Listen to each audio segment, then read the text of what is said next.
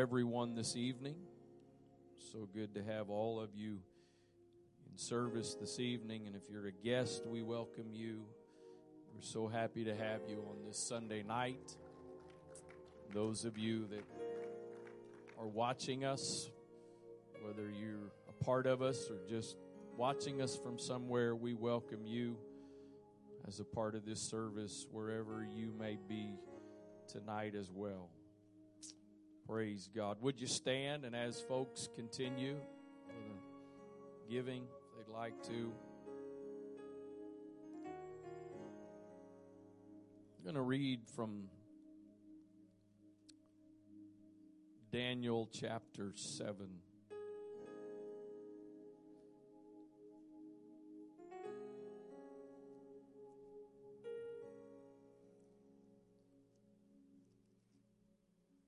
I know none of you are like this, but I've got spoiled with scrolling through Bible apps. I'm not quite as good with finding them in my Bible as I used to be. I'm going to read from Daniel chapter 7, verse 21. And before I read, I don't know when the last time I have struggled so much, and in some ways I think more than ever before, just from every direction. For weeks now, I've walked away from church services feeling pretty much no sense of accomplishment, success, if you will. Thankfully,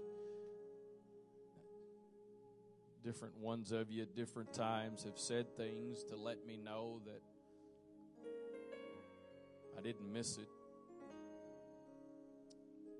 I've been battling with what we do. Are we doing it right? Could we do more? Should we do it differently? Etc., etc. And the wave crashed this week in a way that it hasn't in a long time. And I'm aware of the fact even people who are quiet can still be miserable to be around. Because there's a difference between being quiet and when you're quiet because something's wrong. And for several days, at least this week, I was a miserable guy to be around. And Friday, I know all of you just always go to prayer and pray through all by yourself.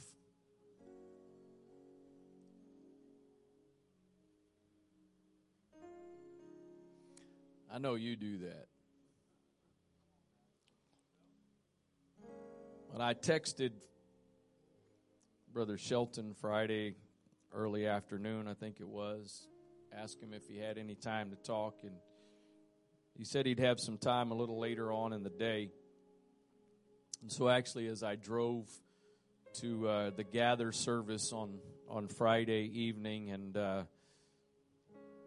know some of you were there, but what an awesome evening we had at the service on Friday night. 1,060 people gathered at CLC in Imesville. I believe the last count I heard, 38 people received the baptism of the Holy Ghost on Friday night. It was a great time.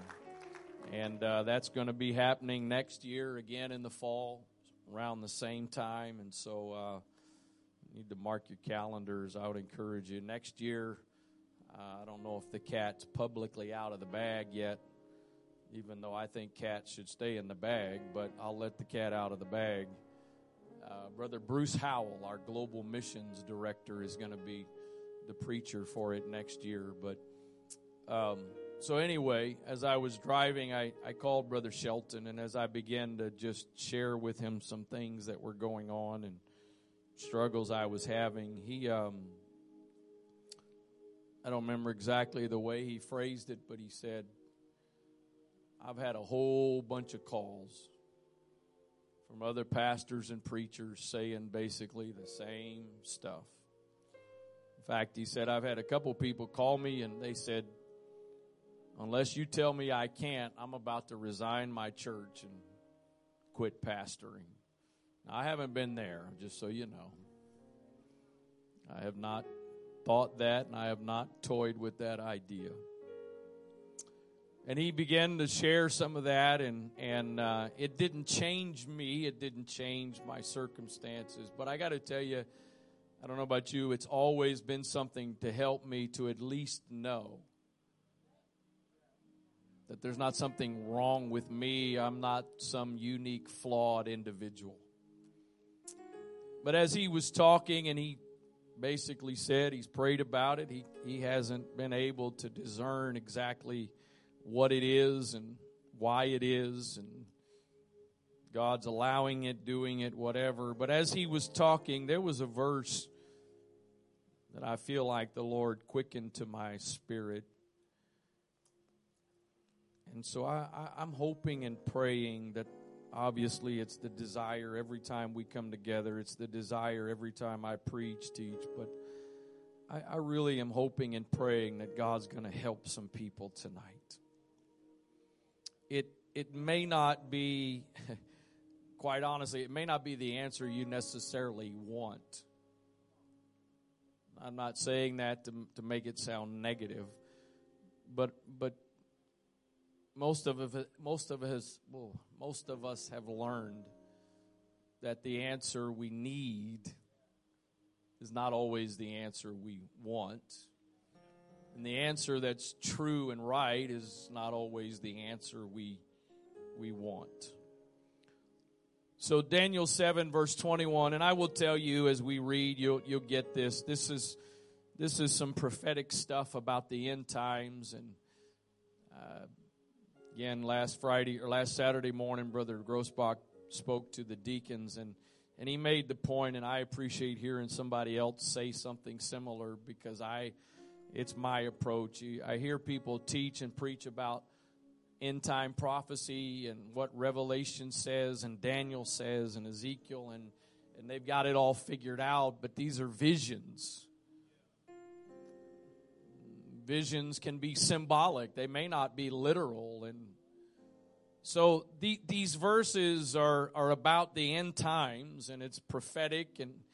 But I think there's one particular verse that I'll draw your attention to that I think, even though it's a part of this prophetic passage, that it is applicable to us, and that maybe we are in specifically what Daniel's talking about, but even if we're not, I still think that it applies to us, to where we are.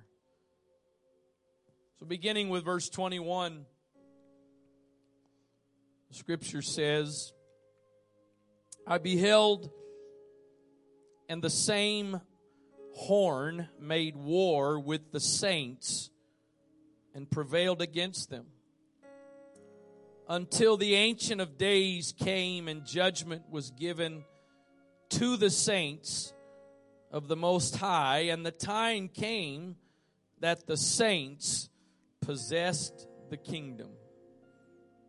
Anybody looking forward to that day? Thus he said, here we go, some of this vision, prophetic stuff, but thus he said, the fourth beast shall be the fourth kingdom upon earth, which shall be diverse from all kingdoms, and shall devour the whole earth, and shall tread it down and break it in pieces. And the 10 horns out of this kingdom are 10 kings that shall arise, and another shall rise after them, and he shall be diverse from the first, and he shall subdue 3 kings. And here it is. I'm going to read a couple more verses, but here's the verse. And he shall speak great words against the Most High, and shall wear out the saints of the Most High, and think to change times and laws, and they shall be given into his hand until a time and times and the dividing of time. God's going to allow this to go on for a period. But the judgment shall sit, and they shall take away his dominion to consume and to destroy it unto the end. And the kingdom and dominion and the greatness of the kingdom under the whole heaven shall be given to the people of the saints of the Most High, whose kingdom is an everlasting kingdom, and all dominions shall serve and obey him. There's coming a day in which dominion is going to be given to the saints. But I believe you and I are somewhere right now in verse 25. And that we have an adversary who is trying to do everything he can, and God is giving him a space to try to wear out the saints.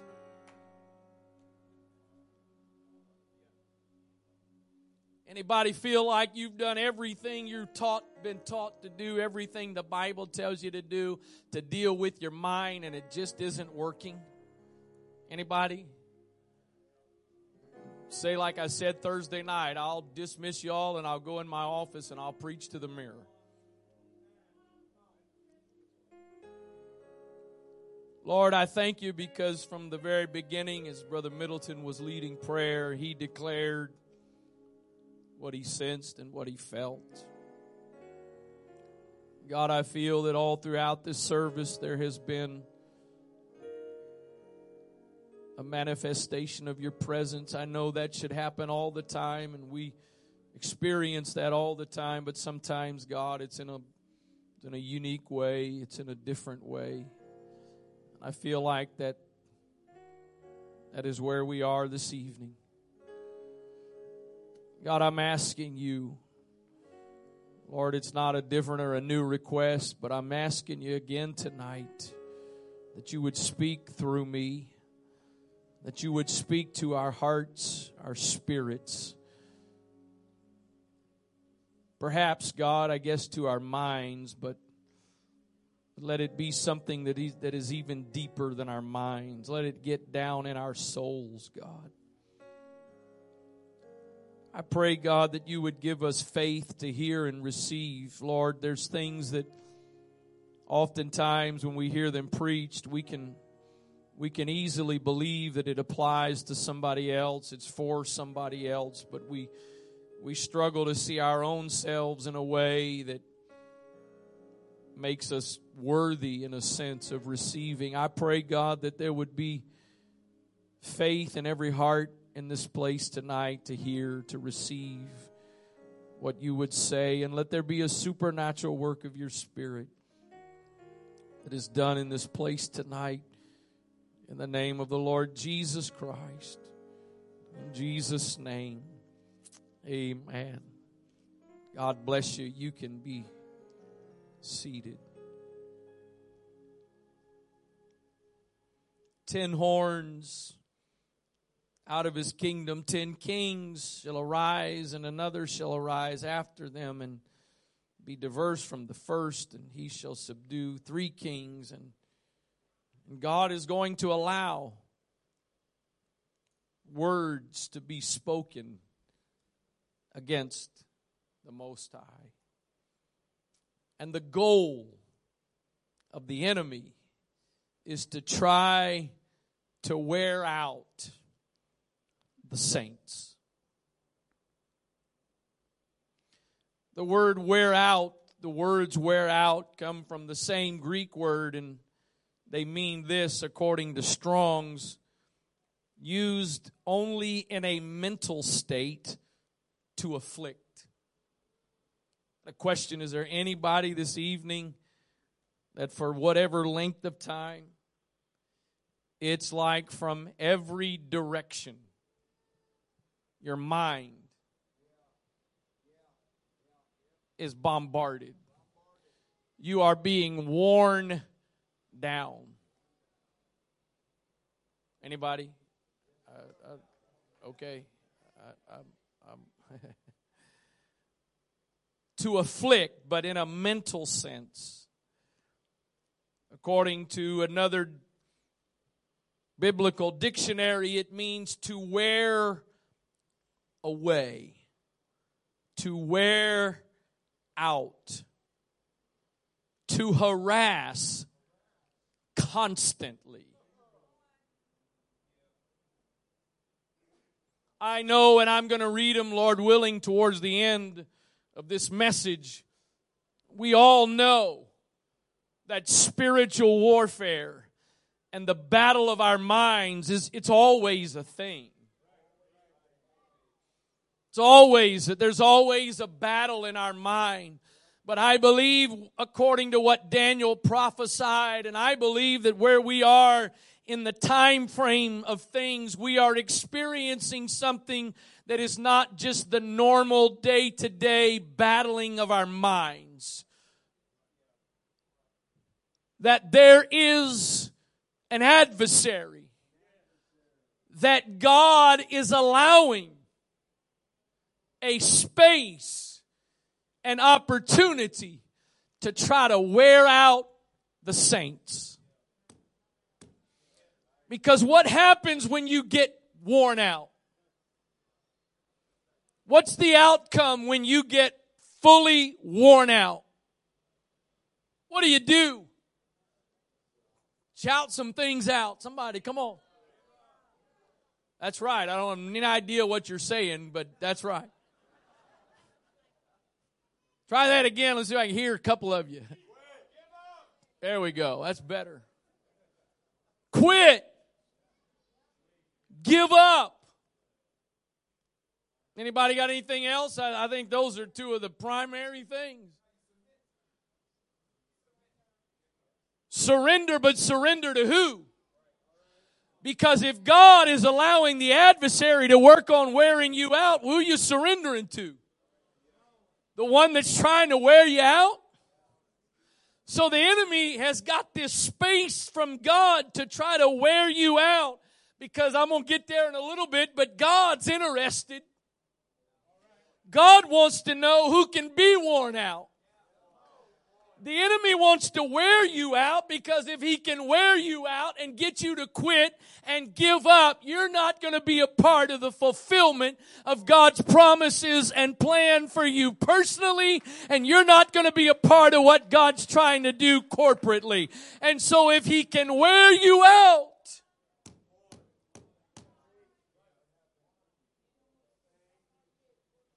what happens when God is allowing him to? So you try every trick in the book. You go watch Call to War 2011, 2012, 2013, 2014, whatever years, and you watch it over and over and over, and you try everything that was taught, and all you do is get more worn out.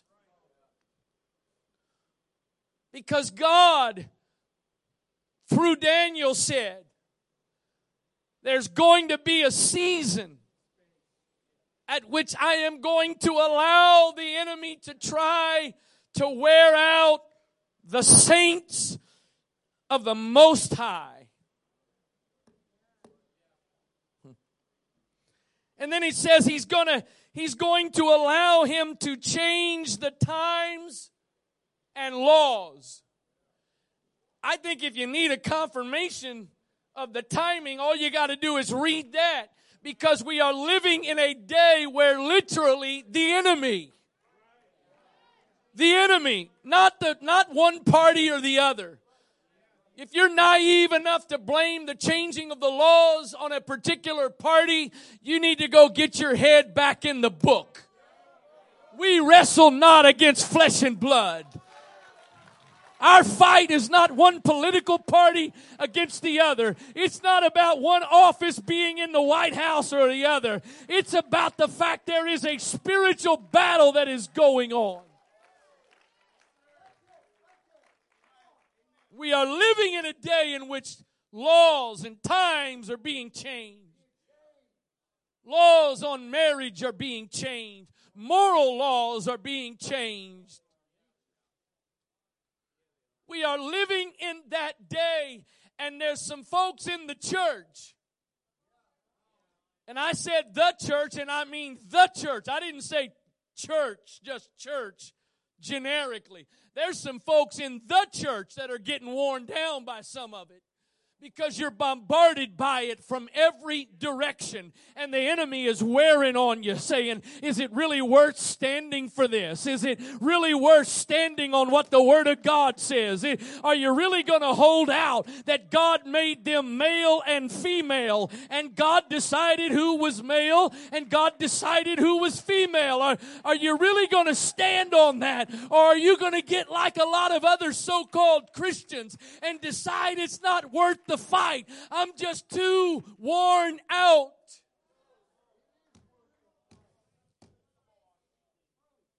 Going to change the times. I studied that out as best I could, and to be very honest, I could not find any real clear explanation on what exactly that means. There's a couple of ideas, but I think it has to do with, we're shifting all of the stuff around that we have done and we do as believers. It used to be that everything was closed on Sunday. I know you young folks got no idea of that. But it used to be everything, no stores. You didn't go shopping on Sunday.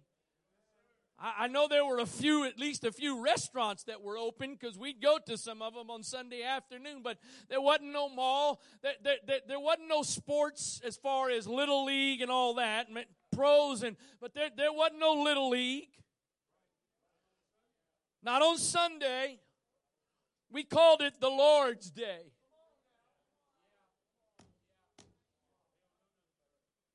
And then the way I remember it, if you remember it differently, it's my memory versus your memory on this one. But then the mall started opening for the afternoon for a couple hours, and closing in the evening. Now, if I'm not mistaken, the mall's got the same hours on Sunday as any other day. He's changing the times. We don't set times aside like we used to. I know some of you is going to write this off as tradition, so be it. But used to, Brother Middleton, I remember the day in which there wasn't no thought or discussion about what we were doing Sunday mornings and Sunday nights. And Thursday nights or Monday nights for a while. There was times that was a part of our lives that those were set. The enemy's changed the times now. Wearing us down, wearing things out, trying to get us to let go and release some things. And God is allowing him an opportunity to work on wearing us out. We're going someplace good. Hang in there.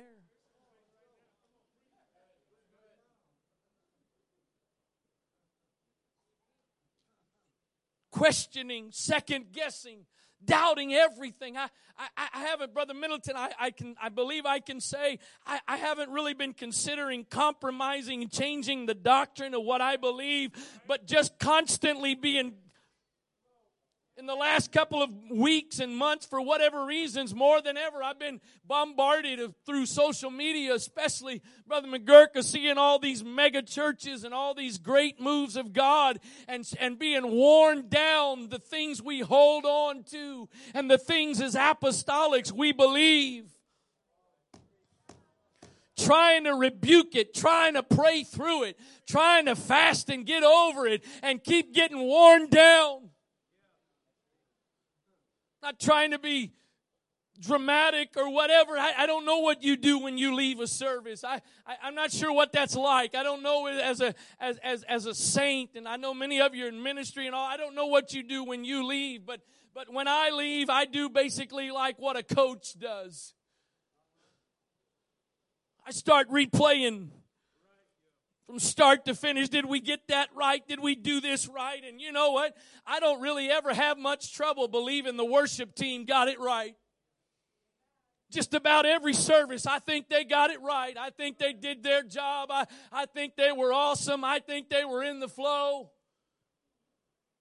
I'm not trying to I'm just telling you where I'm at in hopes that maybe if it's just one person here tonight, I'm not looking and I may, you know what I might do is as soon as I'm done preaching, I may go straight out that door and get in my car and go home. Because I'm not fishing for stuff here tonight. That's not what I'm fishing for. I do trust and believe that it may be different circumstances for you. It may, that's what Brother Shelton said to me. He said it's different circumstances, it's different situations, but what you're describing and what you're dealing with and what you're feeling, he said, I'm hearing it from all over.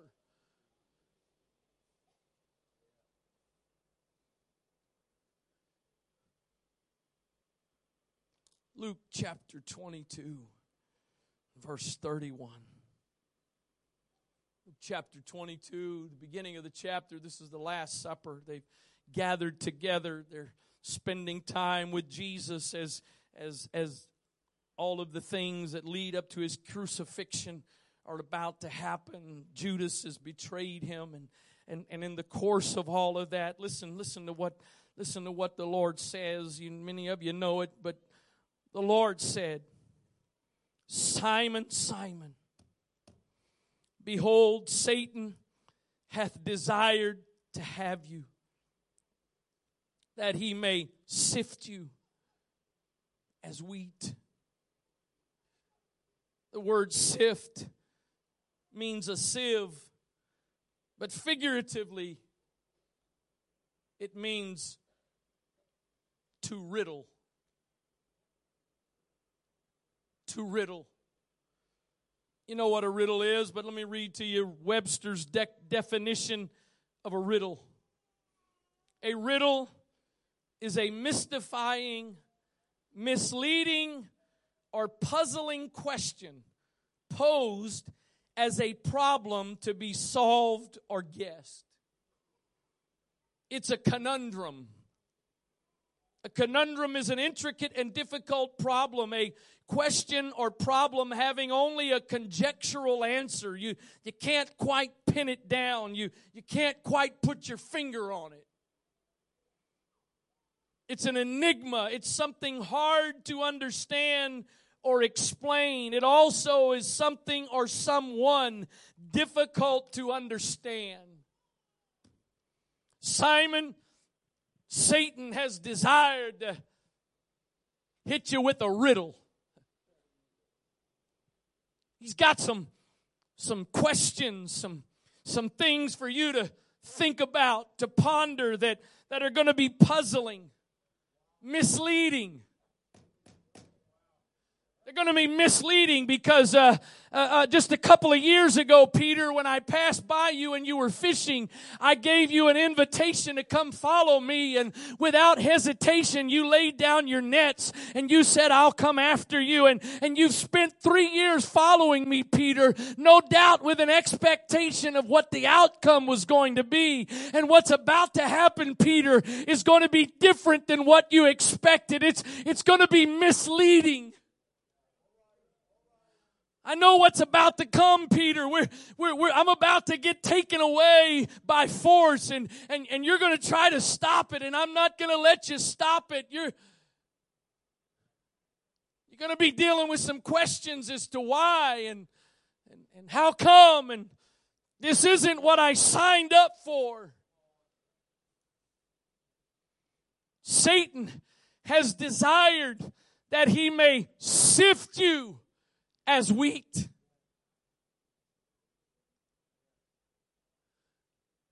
And guess what? I'm going to let him.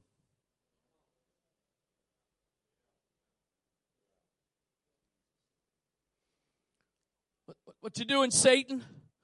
Oh, I'm just kind of going to and fro looking for somebody to mess with. Well, what about Job? Well, there's a problem with Job. The problem with Job is you've got some barriers around him. You've got some hedges around him, and so I can't do anything to Job. But I tell you what, God, if you'll let me sift him a little bit, I'm going to prove to you why Job serves you. Okay, if that's the case, Satan, then I'll tell you what I'll do. I'm going to take one of those fences down. I'm going to take the fence down and I'm going to let you touch his body. But there's still two other fences I'm going to keep up.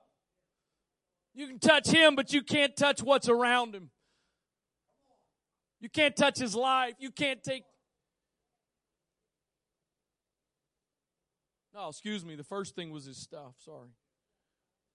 I'm gonna let you mess with his stuff. Some of that stuff was easy to get over. You may be saddened over the loss of possessions, but you can replace houses. You can replace cattle and sheep, and you can replace that, but you can't replace 7 sons and 3 daughters. And even if you have more kids, that doesn't replace those kids.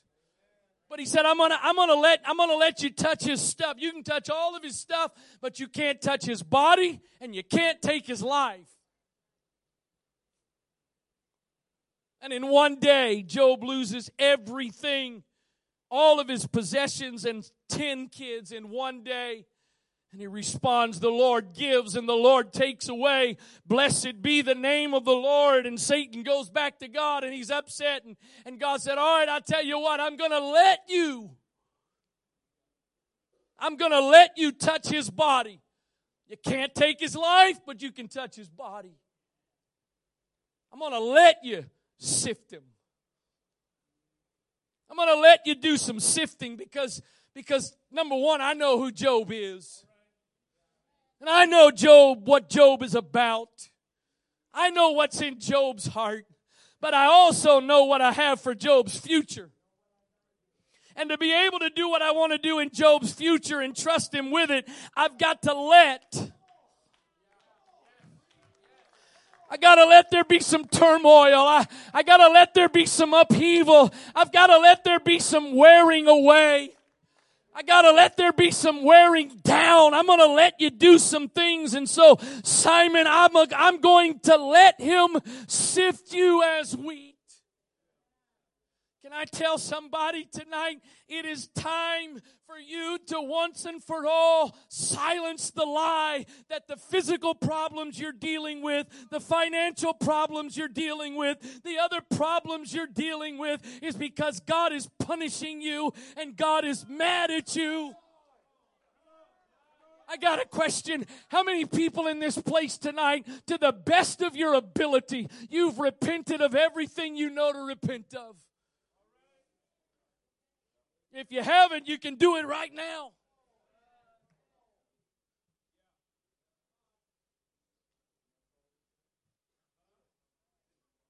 You're letting the devil beat you up over the fact God's punishing you. What's there for God to punish you over if you've repented? Well, I repented and I did it again. Welcome to the human race. Welcome to being a righteous man, because a righteous man falls 7 times. But as the prophet said, rejoice not against me, O my enemy, because when, not if. Somebody needs to get over the fact it's not going to be if you fall, it's going to be when you fall. But when I fall, I shall arise.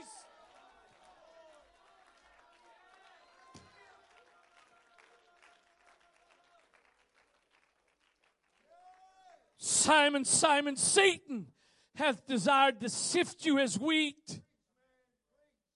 But,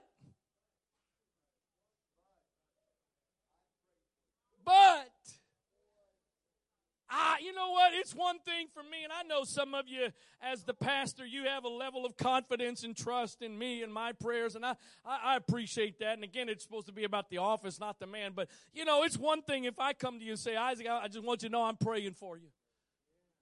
I appreciate that. But you know what? I also know, thanks for your prayers, but just because you're praying, it doesn't mean God's going to do it. Because we don't know what to pray for as we ought. And we have a tendency to pray according to what we want and what we think and what we believe should happen. But I got to tell you, when Jesus is praying,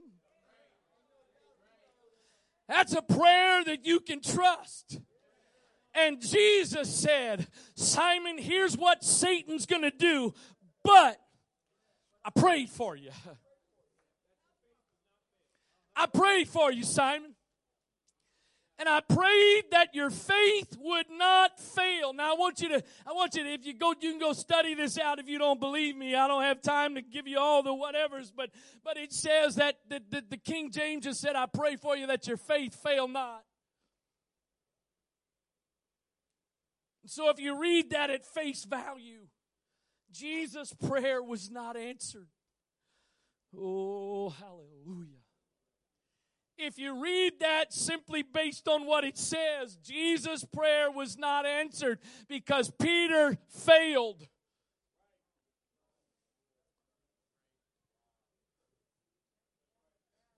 He denied him.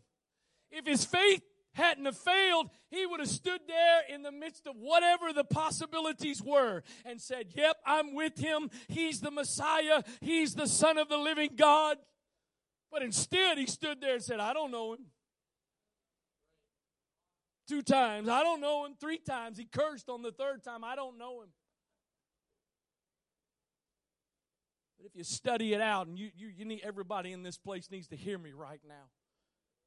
Because if you study it out, what it actually says is, I prayed that your faith would not utterly fail.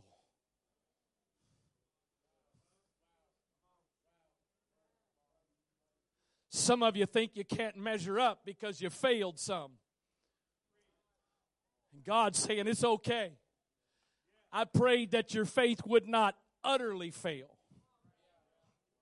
You know, let me put it to you in this terms. Just because you end up winning the game doesn't mean you were winning the whole game. Just because the final score, you're on top, doesn't mean you won. You were winning all throughout the game. So there may be some days in which the scoreboard has the devil winning and you failing. But he said, I prayed that your faith would not utterly fail. And oh, you got to get the next part. He didn't say if you're converted. He didn't say, I prayed for you, Peter, and if by chance you somehow survive the storm, here's what I want you to do. He said, I prayed that your faith fail not, and when you are converted, strengthen somebody else. I know you're going to fall. I know you're going to need some picking up, but I also know this. The sifting is not going to destroy you. The wearing you out is not going to destroy you. It's just about the process of making you.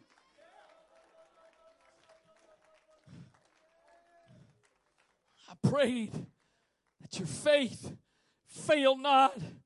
And when you're converted.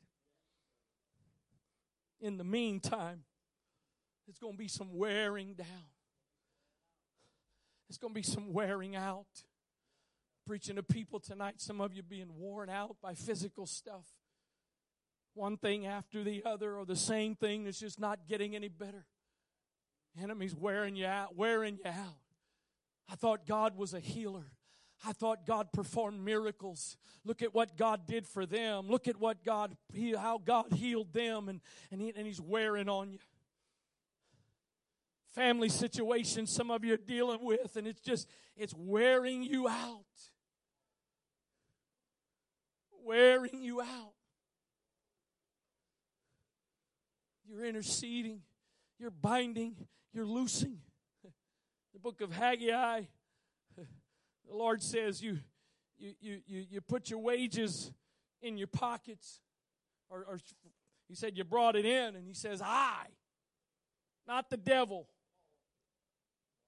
He said, I blew on it. He said you put it in your pockets, and your pockets had holes that he put there.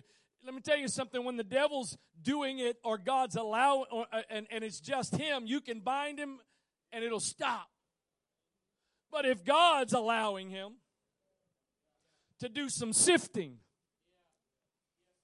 the binding is not going to do the job.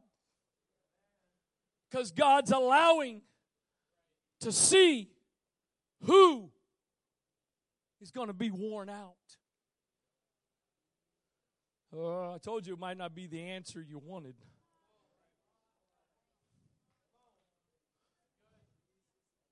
Let me tell you something. Those of you tonight that maybe you're getting to the point of weariness, and maybe you have actually begun to think about the fact, you know what, I just don't know if this living for God thing is what I want to keep trying to do. I just don't know if I can keep going through the mental battles and struggles and the weariness. Isn't it interesting that wear and weariness, wear is a part of weariness? Because the wearier you get, the less you resist, the more prone you are to giving up. You hear me tonight. The mistake that backsliders make when they walk away from God is when they make that decision, there is a load that lifts. Or maybe I'll rephrase it and say it this way. There is a battle that stops. Because when you decide to give up, the enemy has now worn you out. And now that you've given up, he's going to quit messing with you. And not only is he going to quit fighting you, he's now going to start working for you so that you have the confirmation. You know what? I knew all that stuff we preached and taught as apostolics wasn't right, wasn't necessary. I'm still praying and I still feel God. I'm going to tell you something. There's a whole lot of people that the devil doesn't fight.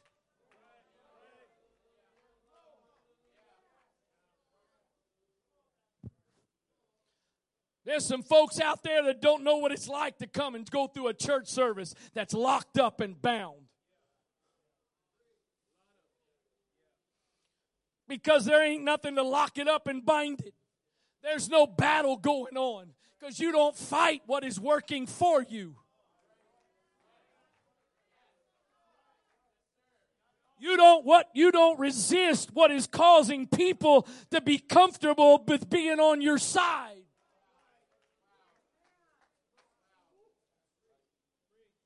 I started an audio book different than the one I keep mentioning. Started it a couple days ago. It's written by a pastor that was a pastor of a mega church. And in the first few moments, he was talking about, I don't know if he used the term, but essentially he was describing that he had reached the point of being burnt out. He said he was at the point where he was preaching, teaching, whatever, 6 times a day, 6 services a day. He was worn out, and he referenced getting home one night after a long day, sitting down to sort of veg out, and sitting there, he popped open his beer can.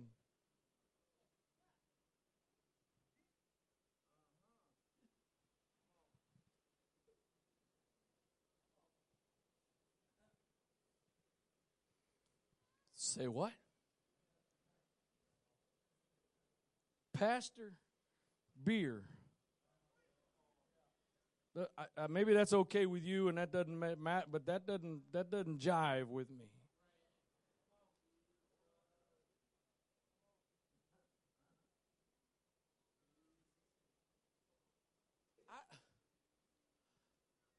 I look at my wife crossways and I feel conviction and condemnation.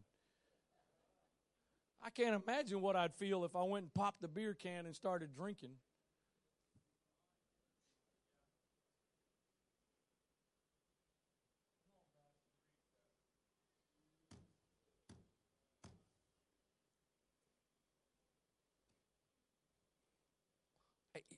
Here's the challenge. There's some ways in which God allows the enemy to wear you down that you don't really have control over.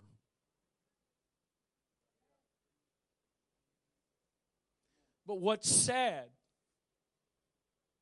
is when you help give him the ammunition to wear you down. And I bet you there's some people, I shouldn't say it that way. I believe there's some people in this place tonight, you're battling with holiness. And the enemy's wearing you down. And there'd be one thing that would really help you in that battle. Log out of Facebook.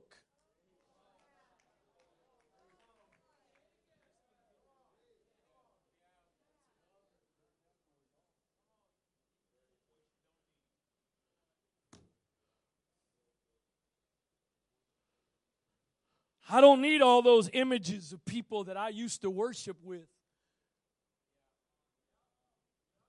go to church with, believe the same things with, work shoulder to shoulder with. I don't need their newfound freedoms and liberties wearing on me. I already got enough wearing on me. I think I did what I do earlier. I didn't finish the point. Whatever you do when you leave here, but I leave here and replay it all, and my mind goes on and on about how I dropped the ball, how, as they say down south, how I dropped the watermelon. I really can't. I know I can work on the mental part of that, the battle, but that's what I do. That's a part of what I do. But scrolling through, watching all the videos of the music groups that have all the songs, and some of them we sing, wearing you down, wearing you down, wearing you down. There's some things God is going to let the enemy do to wear us down that you can't stop. But you don't have to give him extra ammunition. I'm going to let him sift you, Simon. I'm going to let him riddle you. I'm going to let him give you some puzzling questions. I'm going to let him mislead you a little bit, but I want you to know it's going to be okay.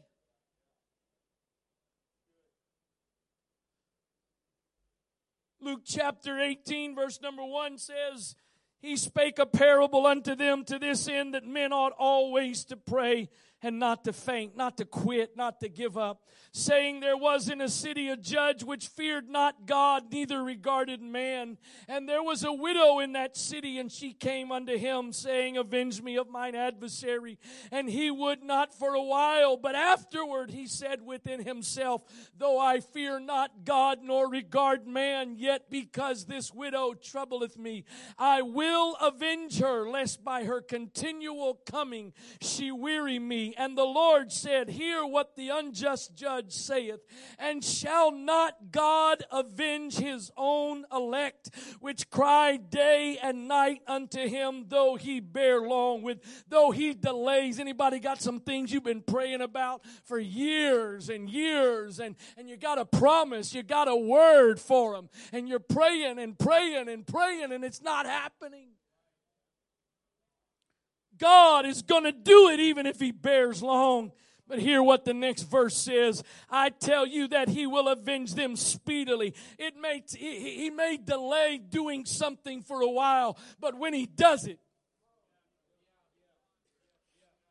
when he decides to do something, He's going to do it speedily. It doesn't take God as long to get you out of it as it's taken you to go through it.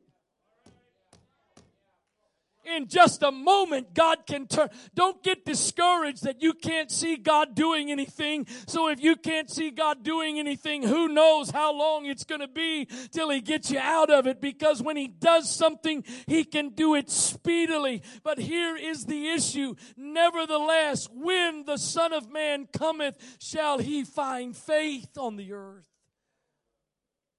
The Amplified says it this way, I tell you, He will defend and protect and avenge them speedily. However, when the Son of Man comes, will He find persistence in faith on the earth? Most of the time that passage is used in the context of the second coming, but I don't think that's actually the primary context. It's the secondary context. I think you can apply it to the second coming of Jesus, but I think it applies more so to you and I right now, that whatever you're dealing with, whatever you're going through, there is a God that is going to avenge you. There is a God that is going to work it out. There's a God that's going to bring victory. There's a God that's going to bring deliverance. But the question is, are you still going to be praying? Are you still going to have persistent faith when He does finally show up and decide to do it, that now is the time? Or will you have been worn out?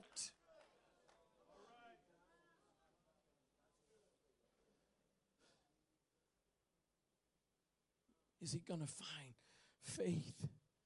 He's coming. But when He comes, is He going to find faith? Brother and Sister Bishop, several others of you, I could call your names. Been here 40 plus years. Been believing, having faith, believing in promises. Haven't happened yet, but they're going to happen. Because God is not a man that He should lie. God's not a man that He should lie. And it may look like He is delaying. It may look like He has forgotten. But if He said it, He's going to do it. And there is an enemy that is doing whatever he can to wear you out before God does what He said He was going to do.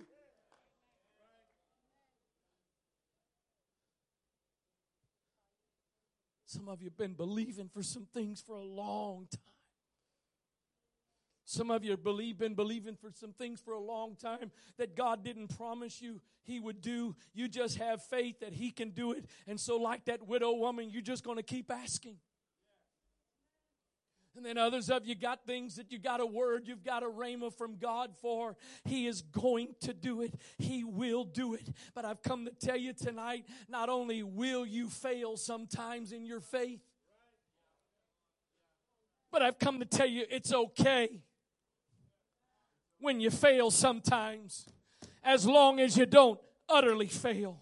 It's okay that you fall sometimes, as long as you don't quit and stay down.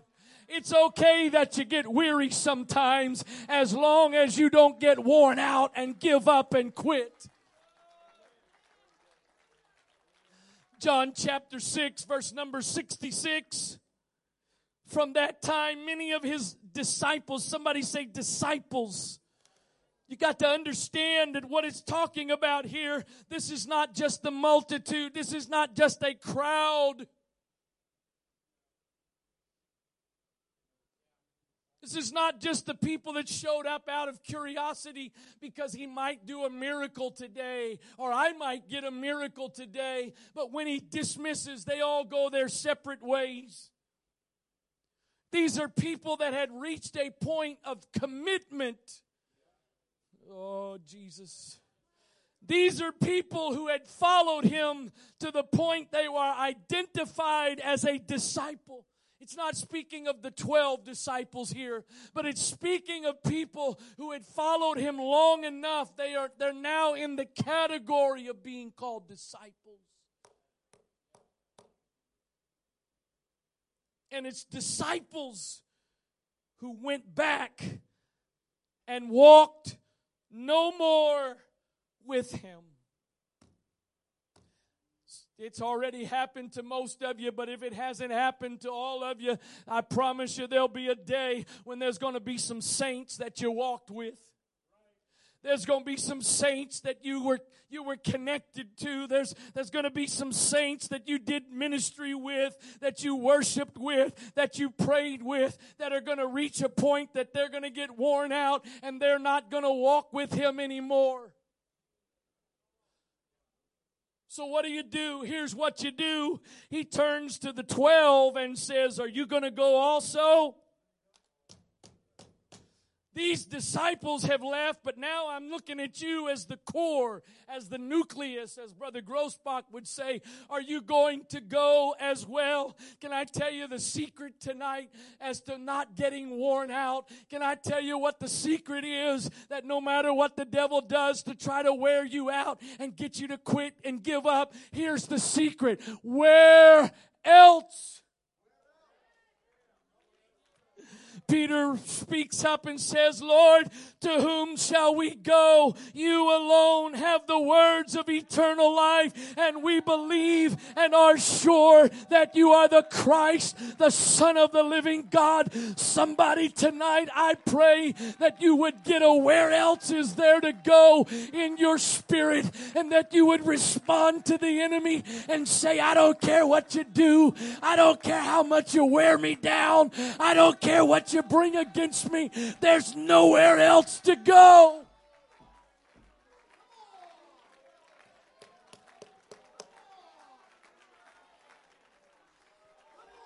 It might not go the way I want it to go, but where else am I going to go? He might not do what I want him to do, but what other option is there? He might not take away the pain. What else am I going to do? He might not deliver me from all of the problems, but where else will I go?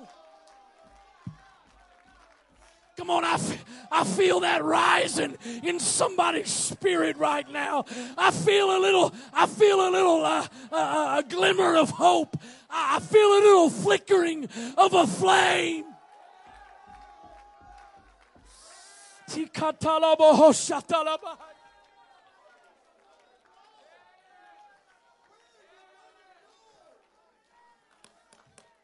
Somebody hear me. Somebody hear me. I'm toying with calling a name right now, and I may do that in a second. But right now, I'm not going to do that. So hopefully more of you grasp onto it. There's people, you're in this place tonight, and you have been living for years and years under such guilt and condemnation over how you haven't done it all right, and you're not where you should be, where you thought you would be. But would you just take a moment and just look at where you are? Because while you may not be getting it all right, you've made up your mind, where else will I go?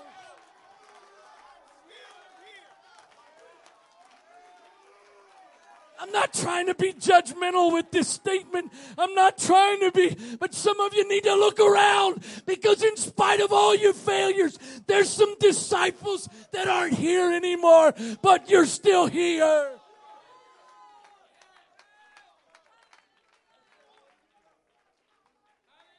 Where else? Where else? Where else?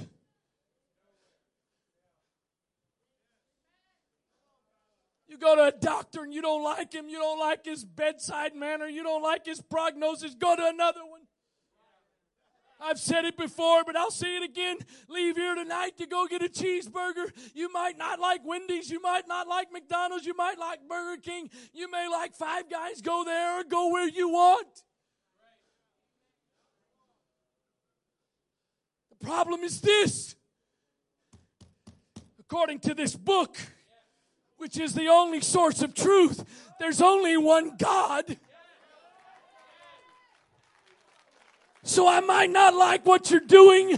I might not like what you're not doing, but you alone are God. I've got nowhere else to go. You alone have the words.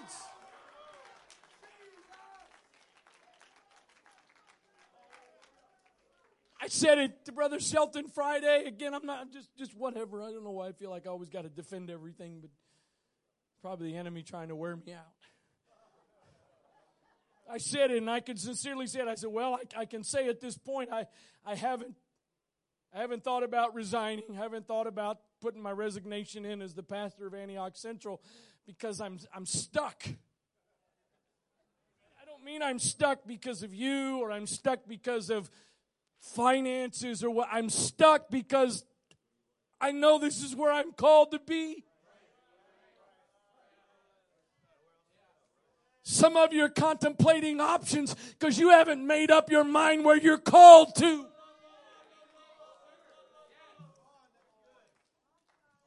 Because when you make up your mind where you're called to, there may be some better looking options. There may be some easier, more convenient ways. But when you know you're where you're supposed to be, what else am I going to do? Paul said, woe is me if I preach not the gospel. I pray for you that your faith fail not. Just so happened this morning as I was studying and preparing for this morning and opened up my Bible software, and I've referenced this before, but I use PC Study Bible, and the home page when you open it up, the home page. I don't feel comfortable bugging anybody else than my wife. Would you clean my glasses, please? I can't see. The home page opens up, and it's Spurgeon's daily devotionals. And usually it's a verse, and then it's a paragraph or two of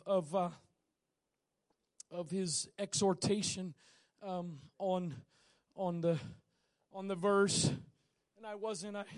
And Brother Middleton, it's so crazy. All the years I prayed and asked God for confirmations and witnesses, I never got it. And now most of the time I'm like, whatever, I don't want it, I don't need it. And they show up. And I opened the software this morning, and it just so happened that John 6:68 was the verse, 67.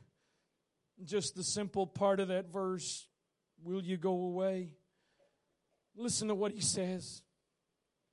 Many have forsaken Christ and have walked no more with him.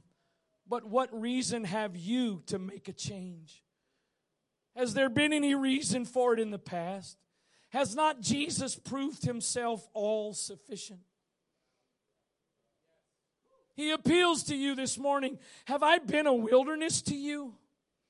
When your soul has simply trusted Jesus, have you ever been confounded? Have you not up till now found your Lord to be a compassionate and generous friend to you?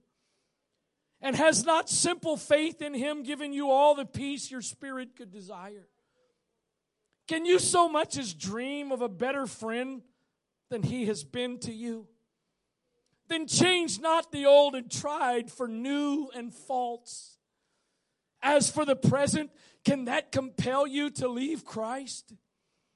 When we are hard beset with this world or with the severer trials within the church, we find it a most blessed thing to pillow our head upon the bosom of our Savior. This is the joy we have today, that we are saved in him. And if this joy be satisfying, wherefore should we think of changing?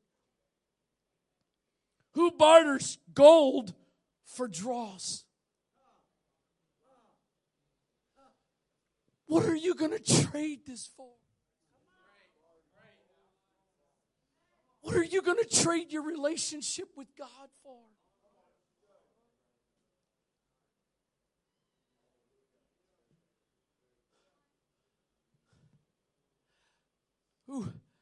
Who barters gold for dross? We will not forswear the sun till we find a better light, nor leave our Lord until a brighter lover shall appear. And since this can never be, we will hold him with a grasp immortal and bind his name as a seal upon our arm. As for the future, can you suggest anything which can arise that shall render it necessary for you to mutiny or desert the old flag to serve under another captain? We think not. If life be long, He changes not. If we are poor, what better than to have Christ who can make us rich? When we are sick, what more do we want than Jesus to make our bed in our sickness? When we die, is it not written that neither death, nor life, nor things present, nor things to come shall be able to separate us from the love of God, which is in Christ Jesus our Lord? We say with Peter, and will anybody else join me and say with Peter, to whom shall we go?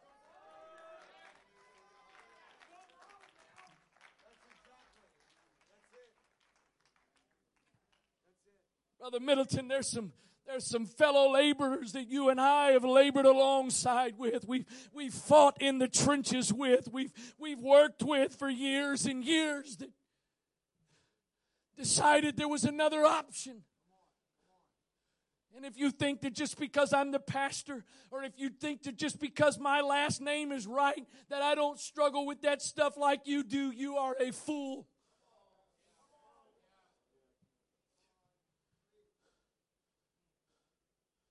If you don't think I have the struggle that Paul addressed with Timothy, and the challenge of realizing that there are some who have a form of godliness but deny the power thereof.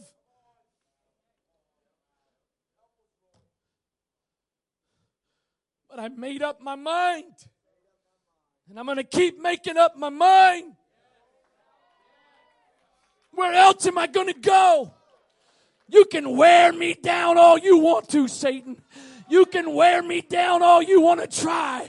But get one thing straight. You may wear me down, but you won't wear me out.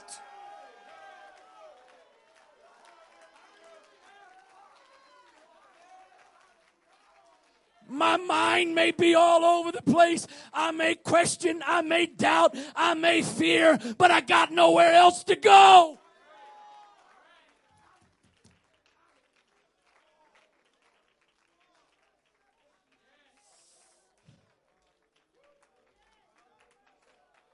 I'm going to say it again. Every time I do what I'm about to do, I hesitate because I don't want you to stop texting. I don't want you to stop emailing. I don't want you to stop calling. And I try a lot of times to get permission before I do it. But then there's moments like this. I just feel the inspiration just to do it, and I'll have to ask for forgiveness later. Sister Rhonda Gross texted my wife and I on Thursday. She said, I'm sick, and I won't be there again tonight. She said, I'm tired of being sick. She said, so I guess that makes me sick and tired.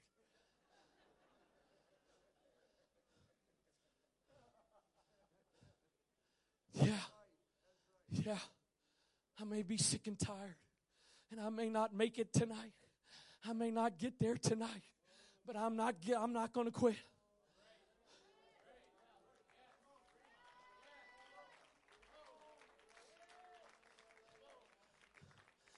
I don't care how many Thursdays, how many Sunday evenings you send that text or that email that says just about the same thing every time. Keep sending it. Keep sending it. Because he may wear you down, but you ain't going to wear me out.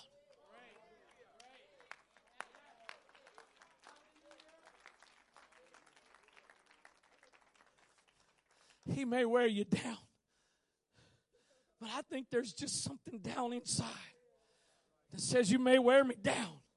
You may wear me way down. But you ain't going to wear me out.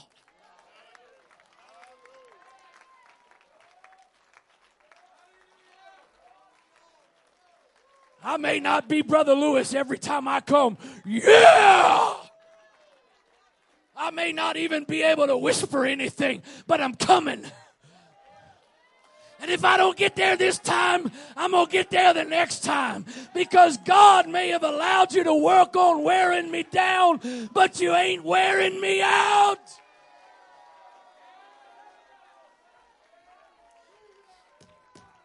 Finally, my brethren, be strong in the Lord and in the power of his might. Put on the whole armor of God that you may be able to do one simple thing.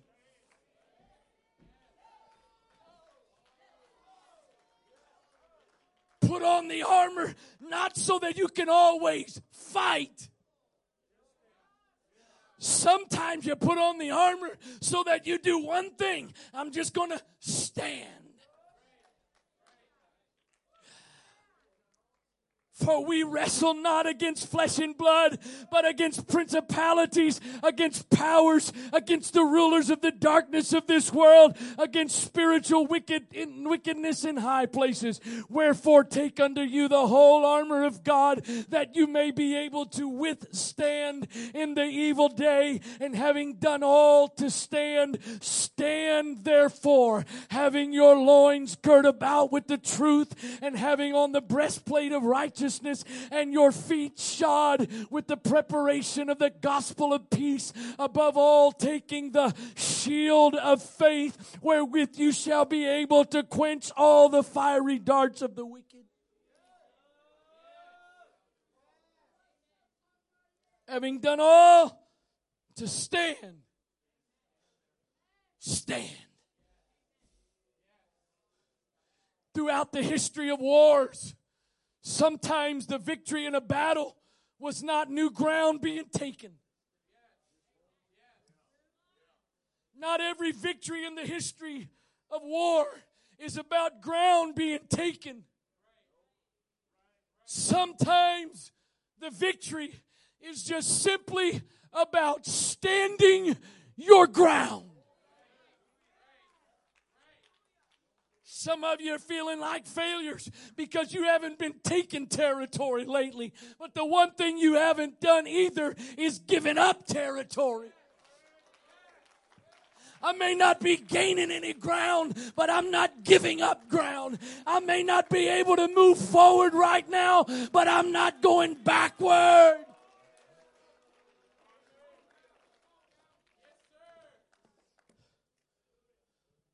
Paul says this in 2 Timothy 2. You've already been hearing it, but you'll hear it clearly here. Let me tell you what it is the enemy is trying to get. What is it he's trying to wear you down to get? Paul says, 2 Timothy 4 and 6, I am now ready to be offered, and the time of my departure is at hand. I have fought a good fight. I have finished my course. You know what the enemy's trying to get from every one of us? I have kept the faith. Simon, Simon, I prayed for you because Satan desired to sift you as wheat, but that your faith fail not. Because faith is the substance of things hoped for and the evidence of things not seen. And so no matter what I'm going through, no matter what I'm facing, no matter what's not happening, as long as I still got my faith, I've got some hope that it's going to change. I'm hanging on that it's going to get different at some point. And the good news is all I need is a mustard seed of faith.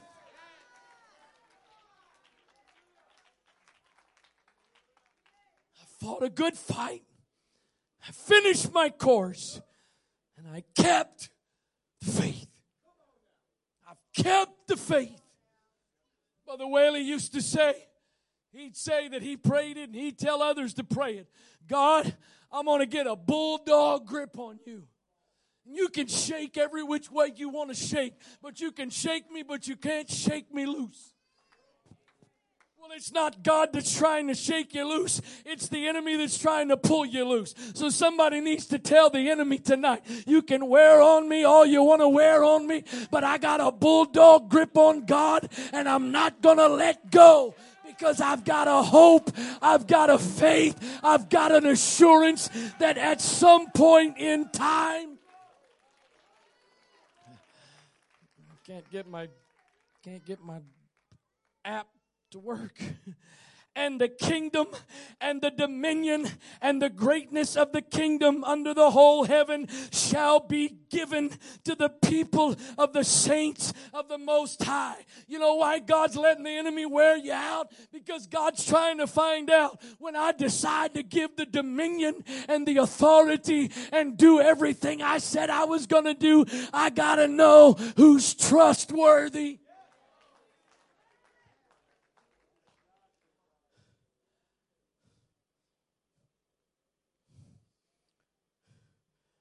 Hebrews 11 and 13. These all died.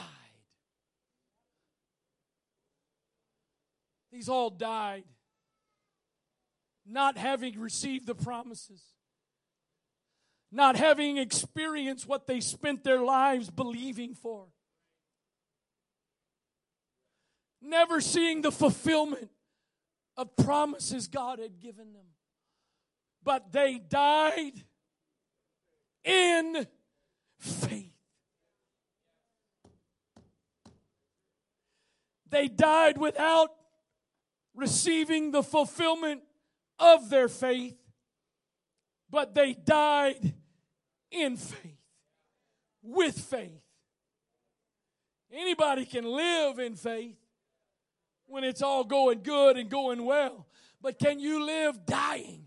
Not having received the promise, but you've seen it afar off. And even though you haven't experienced it, you are fully persuaded that what God has promised, He's able to perform. And that where you are right now is not the end of the story. And even if you don't get there,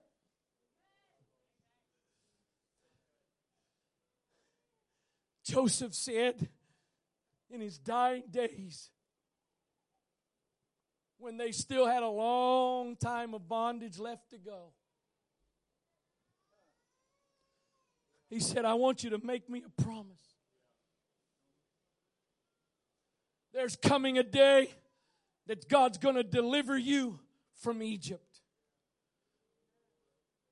There's coming a day God will deliver. Not if, not hoping, He will. I don't care what it looks like. I don't care how much longer it goes on. There will be a day that God's going to deliver. And here's what I want you to promise me you will do. That when you get ready to leave Egypt and head to the land of promise, I want you to come to my grave and I want you to dig my bones up. Because I may not get there while I'm living, but God's going to take you there. And so one way or the other, I'm going to get there. I wonder if anybody tonight has got that kind of resolve that says, devil, you can't wear me down with the idea that I may not see it, because somebody's going to see it. And I may not get there the way I thought I would get there, but I'm still going to go.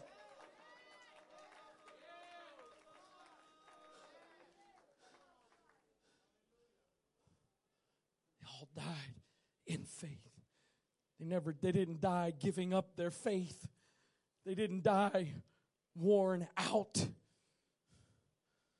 psalmist said in Psalm 39 and 7, and now, Lord, what wait I for? My hope is in you.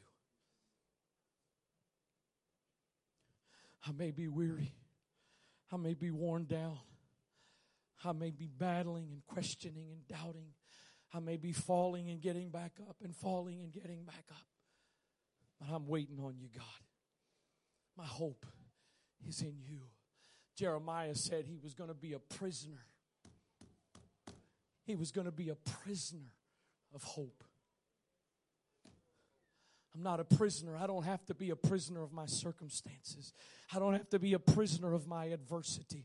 I don't have to be a prisoner of my finances. I don't have to be a prisoner of the disappointments in my life. I don't have to be a prisoner of the turmoil. I can be a prisoner of hope, because whatever you are a prisoner of affects how you think, how you feel, how you act. And so if I can make up my mind, wear me down, oh, you want to wear me down, devil, but I'm not a prisoner of you. I'm a prisoner of hope. And I've got confidence that at some point, somehow, some way, God is going to give dominion, and God's going to decide at some point, I've let you wear them out long enough. Enough is enough.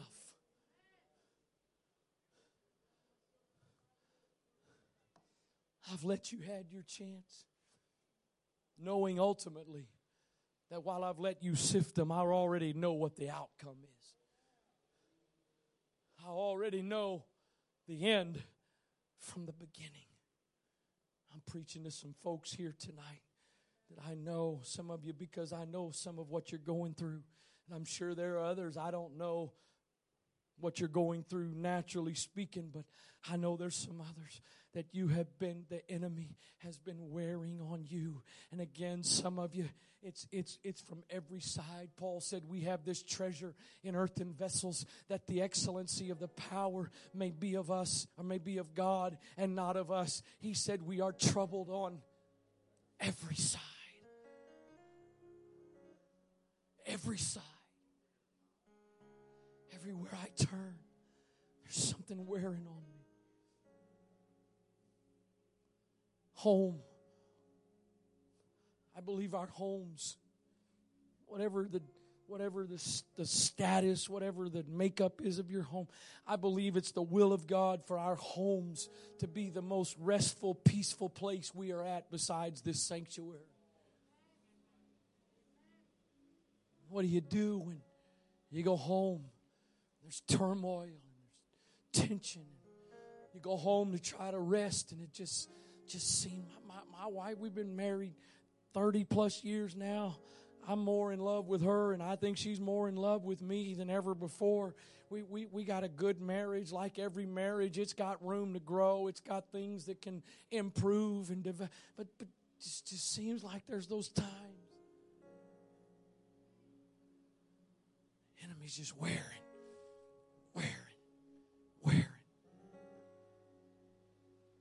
Maybe if I'll pray harder, maybe if I'll fast more, maybe if I'll worship more, maybe if I'll do more, I'll get the victory. No, sorry, not with this one. Not with this one. Sorry. There's some battles, yeah, you can get the victory, you can bind and you're done, but if God's decided, I'm going to let you wear for a while. I'm going to let you wear on them for a while. There's no point in trying to fight it. The goal is to make up your mind. I'm going to keep my faith.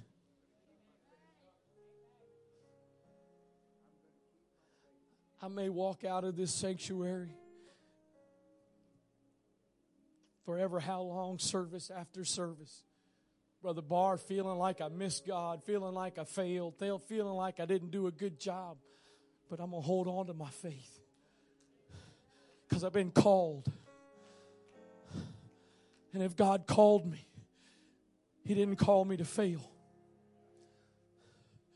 And so He may wear me down, but you're not going to wear me out. And there may be some days where at the end of the day, success is one thing. I'm still standing. You know why the enemy's working so hard on some of you? Battling you about all the things you've struggled not doing or failing at? Because you're getting under his skin. Because no matter all those things you're failing at, you just keep standing. He's trying everything he can to wear you out, and you just keep standing. He's tried every tactic. He's tried your marriage. He's tried your kids. He's tried your parents. He's tried your siblings. He's tried the job. He's tried your finances. He's tried your health. And whatever else there is, he's tried all of it. You just keep standing.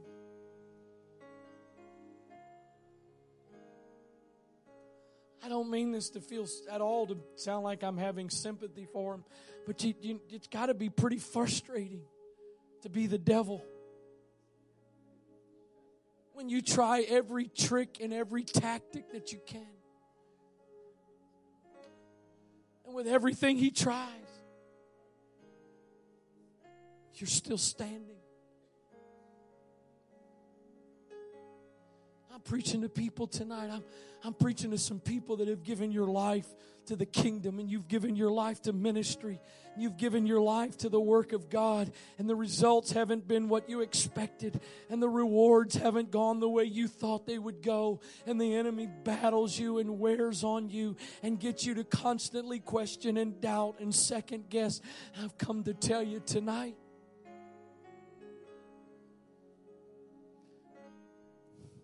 you're not a failure. You're not where you are because you've messed up. He's been trying to wear you out. And you just keep standing.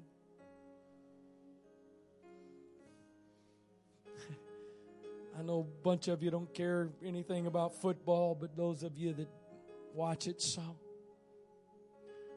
Just kind of like one of those plays, Brother Barr, where the running back gets the handoff. And he gets to the offensive line and the defensive line. And next thing you know, man, there's just this pile. And you know, the play is over. It's done.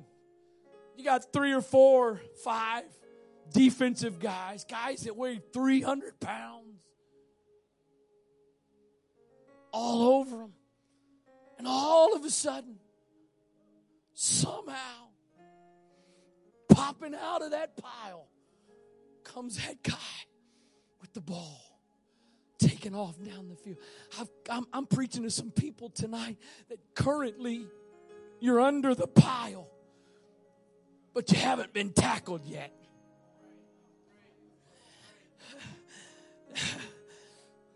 The enemy is all over you, but the whistle hadn't been blown yet. And if you'll just hang on a little bit longer, you're about to break through the pile. And you're going to find a fresh new victory and deliverance. I want you to stand, please. I tried hard. I didn't say it in church. I just said it to the deacons because every time I make a proclamation, Brother Middleton, about a message and what I feel, it just never quite goes the way. I don't really know what I was truly expecting or anticipating. I want to close this out this way tonight. I wonder if there's some folks that have something down inside of you tonight that says, devil, God may be giving you a space to wear out the saints. God may be giving you some time to try to wear out His people. But let's just get one thing straight. I don't know who all you're going to succeed at wearing out. I don't know who all's finally going to give in and be worn out. But I want you to know one thing. I won't be on that list. And when God decides to give the victory and give the dominion, I'm going to still be there. And I'm going to be a partaker of what God is going to do. If you're in this place tonight and that's what you're feeling and that's your desire and that's your commitment, I want to invite you right now to make your way down to this altar. Not kneel. There's a time and a place to kneel. But I want you to come down, and even if you don't say anything, just come and do one simple thing. Stand.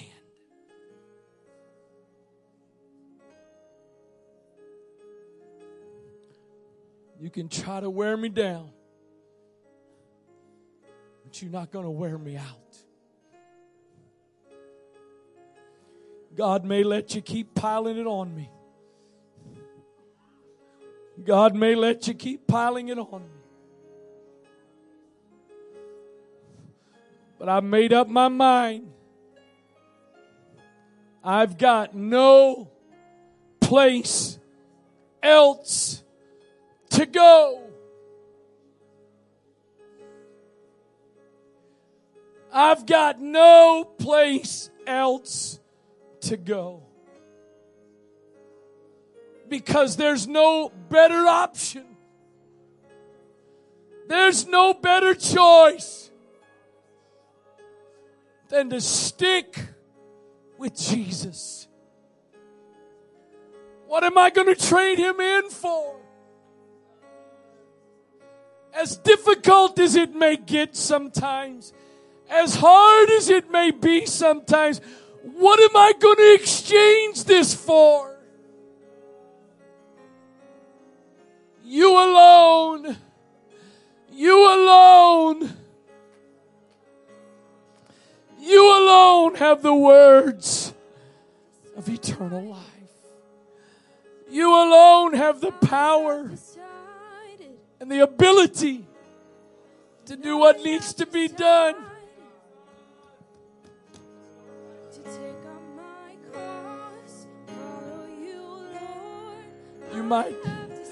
You might be allowed to wear out saints, devil. God may let you wear out some saints, but you're not going to wear out this saint. You're not going to wear out this saint. If all I can do is stand, I'm going to keep standing.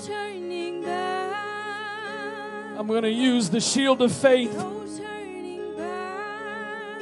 I'm not going to let go of my faith. I might not have a lot of faith, but I'm going to hang on to my faith. You're not getting my faith, devil. You may get my joy sometimes. You may get my peace sometimes. You're not getting my faith. You're not going to get my faith. My faith says no matter what it looks like. My faith says no matter how bad it gets, with God all things are possible. In a world where sin abounds, grace doth much more abound. In a world where laws are changing and God is allowing laws to change, I'm not changing. I'm not changing. Why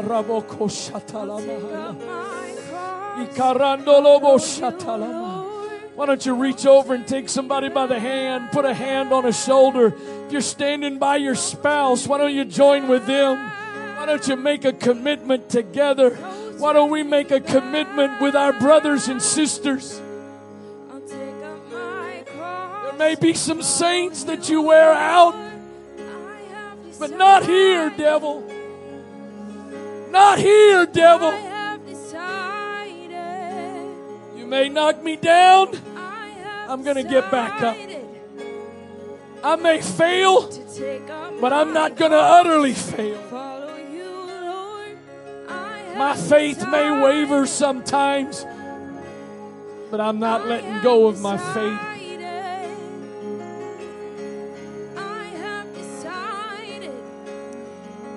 Lamando Roche Nikayando Robo Shataramariando Lomoko Satana Yarabo Sanda Ramakayatala No turning Yarabo Corianda Ramosatala. I'll take up my cross, follow in the name of Jesus, in the name of Jesus.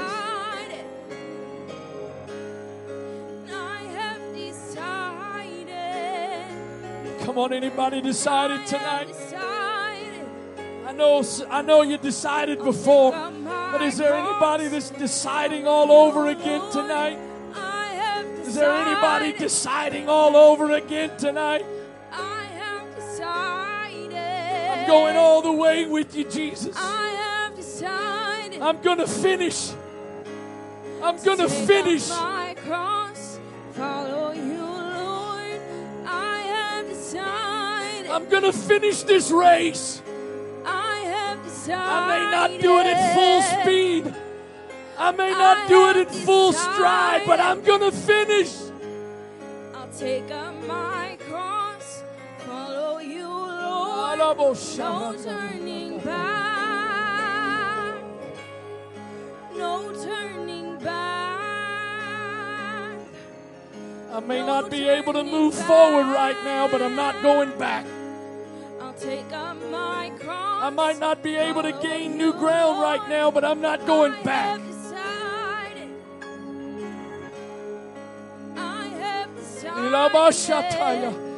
Come on, there's something being rekindled in some folks here right now. Come on, if you don't feel a need to pray for yourself or continue, well, let the Holy Ghost lead you right now. I believe there's some people in this place right now that God is rekindling a flame. God is renewing some faith. God is stirring up some hope. Take everything. I give you my doubts. I give you my fears. I give you the things I long for, the things I hope.